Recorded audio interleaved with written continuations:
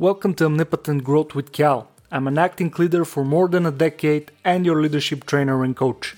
Each week you'll hear exceptional stories and interviews, as well as actionable strategies and tactics that you can implement right away. I want to thank you for spending some time to grow as a leader.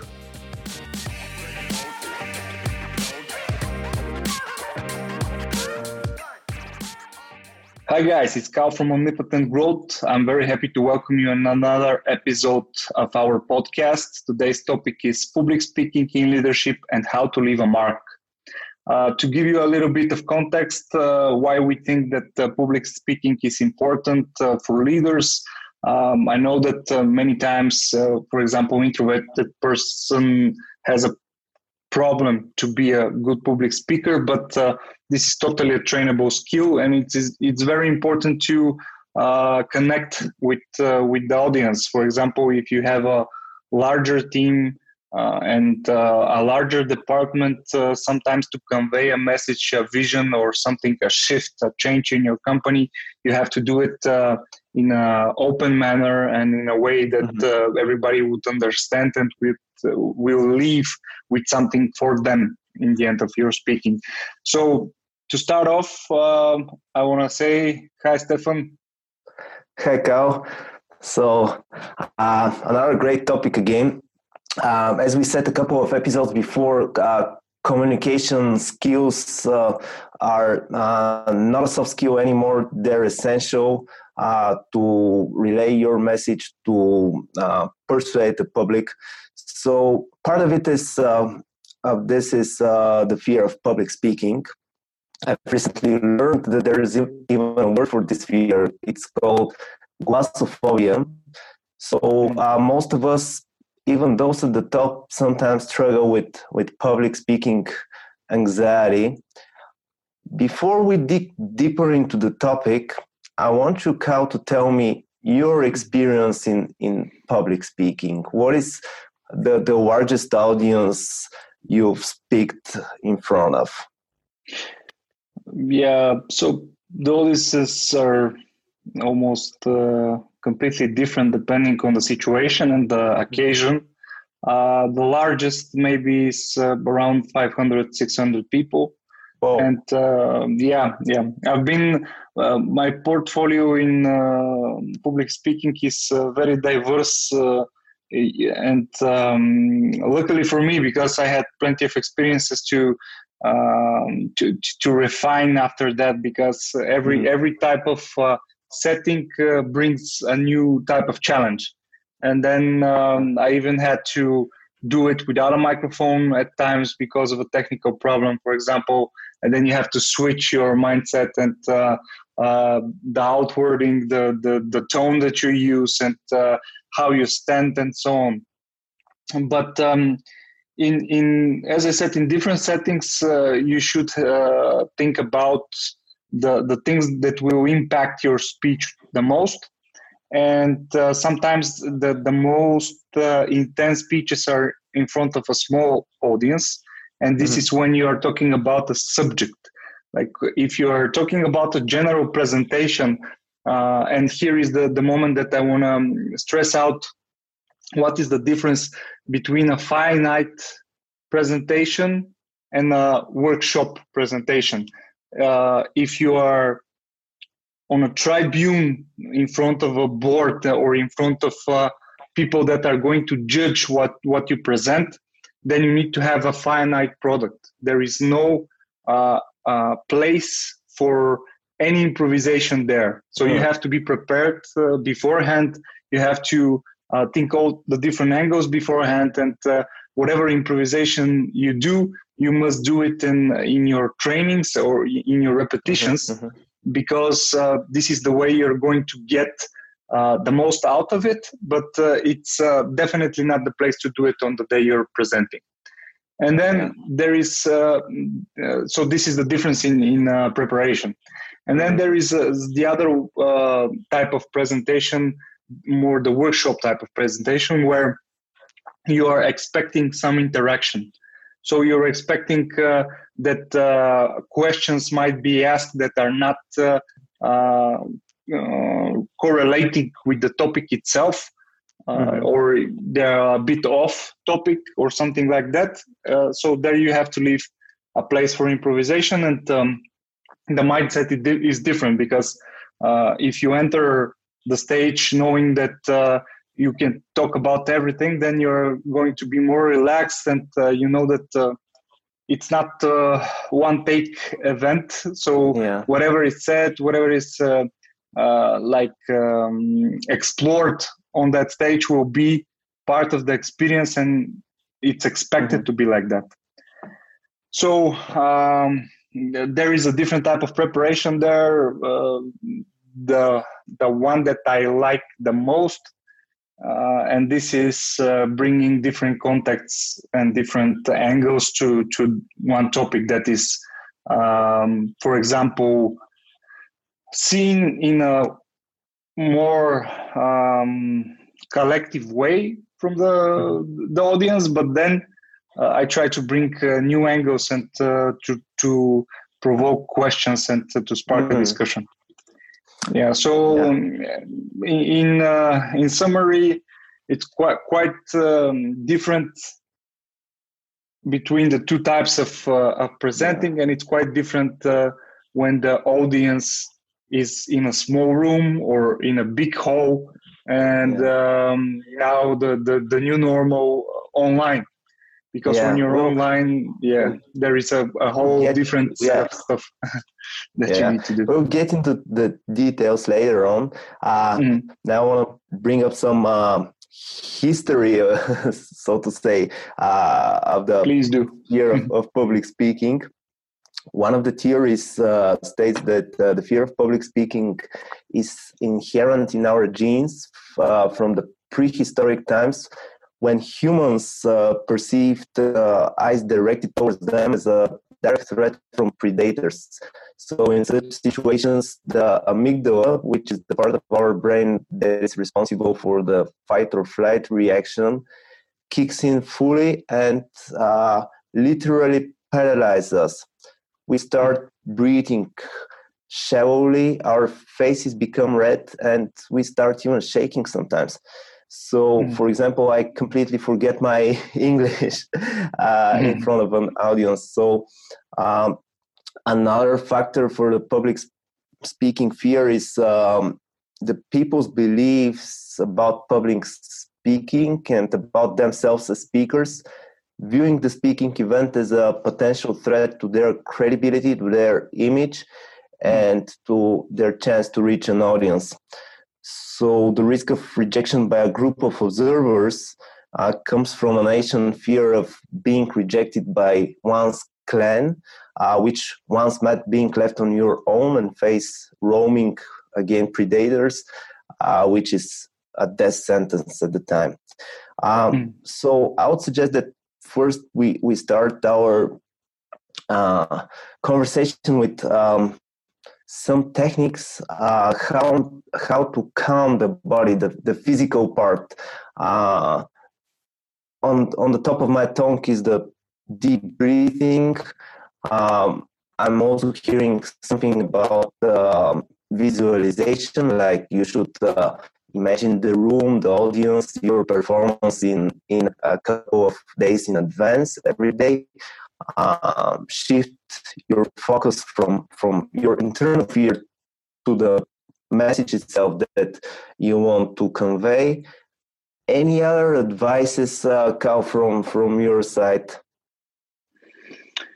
Well, so I have tried different approaches.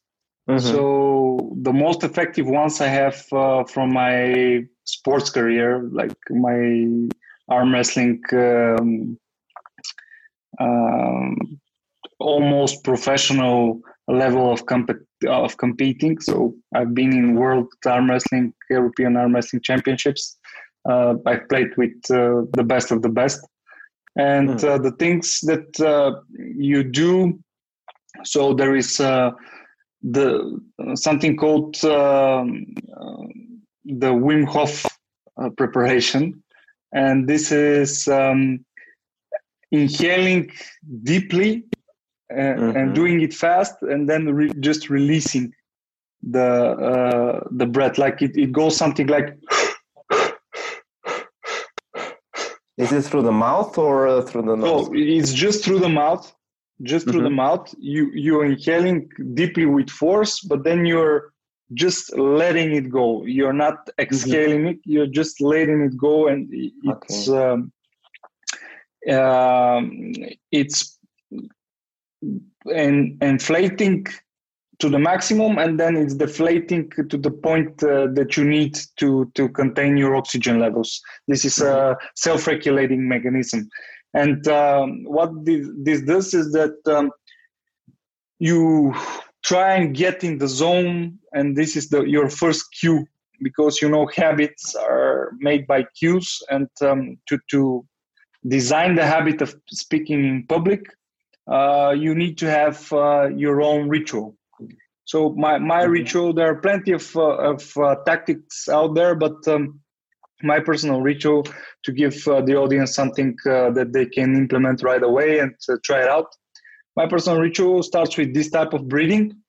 Then it goes to, if I have the space, I'm doing 10 squats, because it's very important for me to have the blood flow all over my body, and to feel my limbs that they're in tonus, and that they have the proper blood flow. This also is a fact for the brain, because when you increase the blood flow in all ends, like head, fingers, and your legs, you get a better oxygen inflow. And the legs are the biggest muscle that you can squat in such a moment. They're half of the body. They're half of the body. So this is the second. And the third one that many people don't know, but I'm wearing earbuds now, but when you massage the soft part of your ear, and you massage it firmly on both ends, and there are a lot of neuron ends in that part, and it releases the tension, and it gives you a more calm set of mind. And when you are in this stage of doing your ritual, then when I touch my ears, I know that I'm ready to do whatever, and I know that I'm in a flow state, so it will be whatever happens. It's the best version of what can happen, anyways. So that relieves some of the tension that you have before speaking. Sorry, go ahead. No, sorry for interrupting you. Go ahead. I mean that there are other things that people try. I've heard all sorts of trying to meditate beforehand, but this is for me, it's not the ideal time, because that we have different brain waves, and when I meditate, I tend to try and go to alpha, and this is definitely not the presenting mode of my brain. So there I can create ideas, there I can really concentrate and go deep into a subject, or pick different types of areas of my brain to create an idea. But for presenting, definitely I need better. I need to be aware. I need to be on top of my subject. I need to know what comes next in my speech. So in our conversations, we are halfway prepared, halfway doing some experimentation and some improvisation. Exactly. Yeah, but this is because we make a workshop type of showcase. And if it's a presentation in which it's going to be decided if they give us venture capital, for example, I'll be preparing even the breathing with between my words. So it makes a lot of difference. Yeah. How important is when you started talking about preparation? How important is not the preparation, because obviously it's of paramount importance, but the rehearsal, and how many days in advance you start rehearsing? How do you rehearse for a public speech? Yeah. So the first and most important thing that you need to do is to know where you're presenting, to whom, to be able to craft your vocabulary and the way you express yourself. And also the third most important is the time box. You need to know how much time do you have for your presentation. And there you have the frame from the rehearsal. To start off, depending on the type of speech that you are giving, if you know that you're going to give a TED talk, I suppose that you're going to start and prepare a few months beforehand. But then if you are having impromptu presentation of great importance from, let's say, Wednesday to Friday, you're going to maximize the time that you have, the free time that you have in between, or by free I mean depending on the importance and the priority, you might have to free some time, because operational work is the thing that we should do to get somewhere, but to get somewhere we need to point the flag and to express our idea, express our message, or deliver something that is asked for us to get something back, and to So you need to prioritize that. But your question was how important it is, and the rehearsal itself. The rehearsal, So the rehearsal, you need to time yourself. You need to map out the chunks. I always separate to either bullet points, not always to slides, because sometimes it's one slide with 5 bullet points, but out of those 5 bullet points, you have a lot of stuff that you want to convey, let's say. And the preparation, it really depends on the case, but I say that it has to fit in the time, and it has to give all the important messages that you want to say. Like with every bullet time or every slide, I'm outlining the most important things that I want to convey and want to say, and I don't want to miss, for example, a metaphor that is going to illustrate some very important point for me, and it will be a big loss if I missed it, because I haven't rehearsed it enough to know that it should be there. Yeah, keep your thought about the metaphor, because my next question is directed to this, which is the essence of the public speaking. So the goal of public speech is not only to inform your audience about something, but to provoke thoughts, actions, memories, change emotions. So we must be persuasive. As you know, public speaking was well developed in ancient Greece. The first rules of a public speech were prepared by Aristotle, who speaks of 3 parts of persuasive public speech. The first is the ethos, which is when the speaker should possess a certain level of knowledge about the chosen topic, and of course it should be conveyed to the public. That's why we started our conversation with my question about your experience in the public speaking.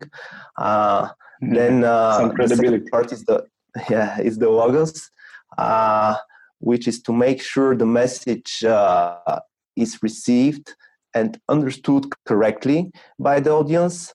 So it should be related in a clear, informative, and logical manner.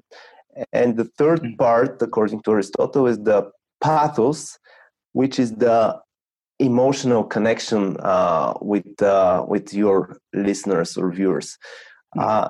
So I want to ask you, from a practical point of view, are there any essential parts of a public speech that we should not omit in any case, or any other parts that we shall include to make our speech more intriguing and engaging for our audience? You started off with metaphors, so this is my question. What else shall we include in our speech to be? Yeah, metaphors are quite good because they give a more accurate perception of something that the audience might not fully understand. Like if you want to give a point, I always to give an example for when I'm presenting or I'm speaking about nutrients, and people always wonder what is the difference, right? What should I eat to have more power, more explosive power? What should I eat to be more lean? What should I eat to have more endurance, and then so on and so forth? And I always tell the story where the fire is your burning system, the system that is making energy out of everything that you eat. And into the fire you have three options. You can put hay, which burns very bright and very hard, but it burns out very fast. So these are the carbohydrates. Yeah. Then you can put wood, which burns good, and but it's very essential as a material. So you have to be wise with it. So this is the protein. The protein leaves first when you are depleted from supplements. The muscles always eat each other first. Because they're the goat of our organisms. And then you have the charcoal, and the charcoal burns with very high temperature and burns for a lot of time. And the charcoal is the fat in that case. Yeah.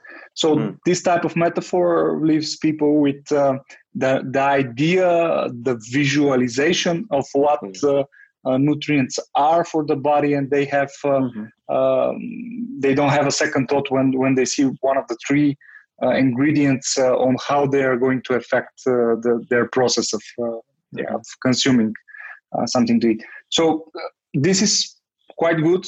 If you are good in crafting metaphors like that, you are always going to leave an impression in a presentation because you're going to leave a vision. And one of the best things that you might want to do, of course, for strictly business presentations, this is not something that is easily applicable. If you're very tight with those higher ups, it might work, but otherwise it might just be strange for them. So you have to keep this in mind. But if you are including all of the senses, like if you're making a picture in which people should imagine a smell, imagine a sound, imagine a picture, something visual, and then imagine a feeling. So there you go. You're achieving the best. So if you include taste, so it's called the VAKOK. So those are the senses that we have, the most primal senses that we have, and that will leave a mark for us when we connect them all into one thing. And that is also in very high impact on what you can do on a presentation, but it sometimes loses edge and sometimes loses sense if it's not built into a story. Like if it's not built into the idea of the presentation, if it's not grading and leaving metaphors in the way, it might be something out of nowhere, and it might lose the impact. So it should be very well thought of, and it should be right on the spot. So yeah, this is what I think are the most important part when you're trying to leave a mark. Because if you're neat, if you go and present all the info that you have, so you did a good job for a university research paper, but not so much for leaving an impact on people that you want to influence. Exactly. Okay, thanks. And last but not least, these days the majority of our public speeches are accompanied by presentations, PowerPoint or keynote. So I would like here to bring up the Guy Kawasaki's rule for effective business presentations. Guy Kawasaki is a prominent Silicon Valley capitalist, author, and entrepreneur.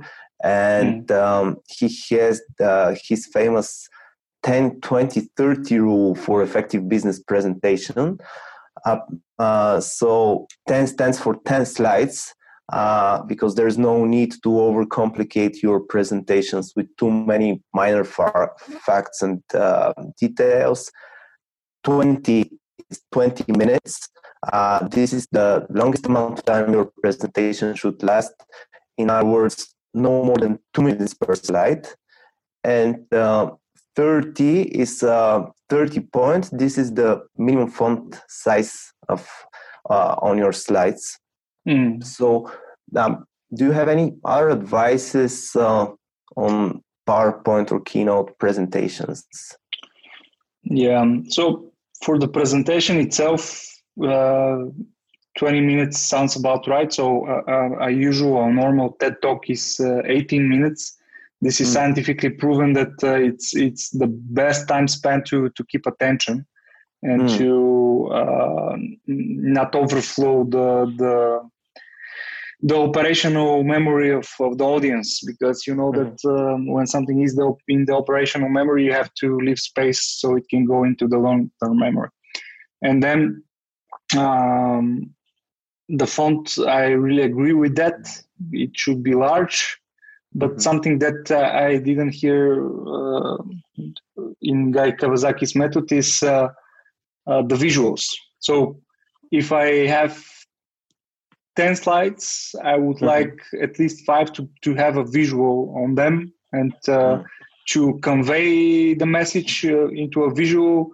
It might be chart in some cases if it's more business oriented, but or a graph or something that is presenting a point, or it might be just purely an image that will leave some sort of a sense behind the message that you want to give to the audience. So this is something that I really want to stress, that images are your friend when you want to create a good impression, a story, and something that will leave a mark in your presentation. Because everything else will, the slides and the text will just disappear in time. Maybe some of the knowledge will, but the image will stay, because the image words at least 1,000 words, right? But it's even more, because through the image, sometimes when you connect it with the other senses, you are managing to create an idea about what this image represents. Then it holds to too many things in your brain, and it forms a little bit of myelin in that connection, so it's saved in the hard drive. This is the main thing. And also one more, I guess one more pointer in the presenting, when you're presenting on a forum, or when you're presenting on a certain stage in which you'll be more than one. If the event itself, or the community that or committee that is organizing the presentations, if they don't give you certain frame in which you have to make your presentation, consult with them and contact with the others that are going to present also, because the styles, it's best if it's a long time event for the whole day. The styles is good to be very similar. So you have different messages, but if you have 5 presentations with totally different styles, totally different arrangements, it will create more chaos than retention. And the winner might be one that is more than the others, but it's a bit of a lottery. So you wanna, you wanna be on the side of the collective good in such situations. Exactly. But this is also subject to an organization. I mean, from the event organizers, they should take care of to coordinate between the different presenters so that there is a coherent vision and so on. Even if it's only you, and you are invited to different types of events. Just make your style like consistent. Start with something and go with it. If you change it on a yearly basis. Don't change it on a presentation to the presentation. Yeah. Okay, and from practical point of view, today we are more in the online world, especially now in this pandemic situation. I know you recently have been doing a lot of online presentations to your board. Is there any? There is, but what is your advice on the online presentations? Because they're a bit different than the offline ones. Yeah. So for online presenting, a few things are essential. You need to have a way to show your face. So it shouldn't be only slides. You have to find the right tool to present in a way that you can express yourself and people can see your face, your emotional state during the presentation. If you give a subtle smile or something when you're fired up about something, it's good to be framed. I prefer if it's for a presentation to be a little bit off, like to have a space between the camera and me, because I want to have the energy of the full upper body. But in the end, it's very important to see your face. So the lighting is very important. You have to think of source of light to your face. If it's murky, then you're not standing out that well, and the attention is lowered. Those simple things are you cannot believe how much they can lower the attention of how much people are listening, because it's now a time in which people can decide to turn off their cameras and lay on the couch, for example, and just listen. And this is, you want to grab them in the first 30-40 seconds. So this is for the mass presentations. Of course, when you're on a higher level with higher stakes, then everybody's listening closely. So there is even more important, because you're showing that your intentions for that presentation are serious. Another thing that I think is very important is to be able to speak on a good microphone with a good tone, to be sure that you are heard, and not to be speaking in a direction in which the microphone is not catching your full volume, your full body of tone and of voice. And it's difficult to imagine it, but trying to keep face contact instead of, so you have a camera in front of you, maybe the webcam, or another camera, the video conference camera. To make a great impression, you have to look inside the lens. And this is difficult for some people, because you want to see how you look on the screen. So you're looking at your frame, But to make the best impression, you have to look into the lens and trying to really. Sometimes I imagine that through the lens, behind the lens are all the people. So I see him in one room, and behind the lens, I can enter that room. So that's why I'm looking there, and I'm trying to create a facial contact. Yeah. Those are all the major stuff, and then everything else it still applies. Yeah, exactly. Well, Kal, thanks very much for this conversation. I think it was very useful, and I would like to urge our audience to try some of the techniques that we were discussing here. I think it would be very useful and make their presentation and public speech much more persuasive and impactful. Thank you, Kal. Any final words from you? So thanks, Stefan. Yeah, I think that we covered a good whole lot for one episode. Of course, you might want to get in deeper research on some of the things that we are talking about, but it really it's up to how do you manage to present yourself visually. This is maybe 50% of the whole presentation. Then the other 30 is how good is your rhetoric, like how you're expressing yourself, and how you are making the stories, creating the metaphors, and just trying to invoke all the senses of your audience. And just 20% are what you're talking about. Like you have to know your content. It's obvious, but in the information era, I don't know if we are even in the information era still, because I'm reading the work of Yuval Harari and his book Homo Deus. I already read it, but it suggests that it's no longer the information era, because we have all the information now anyways, and it's open for everyone.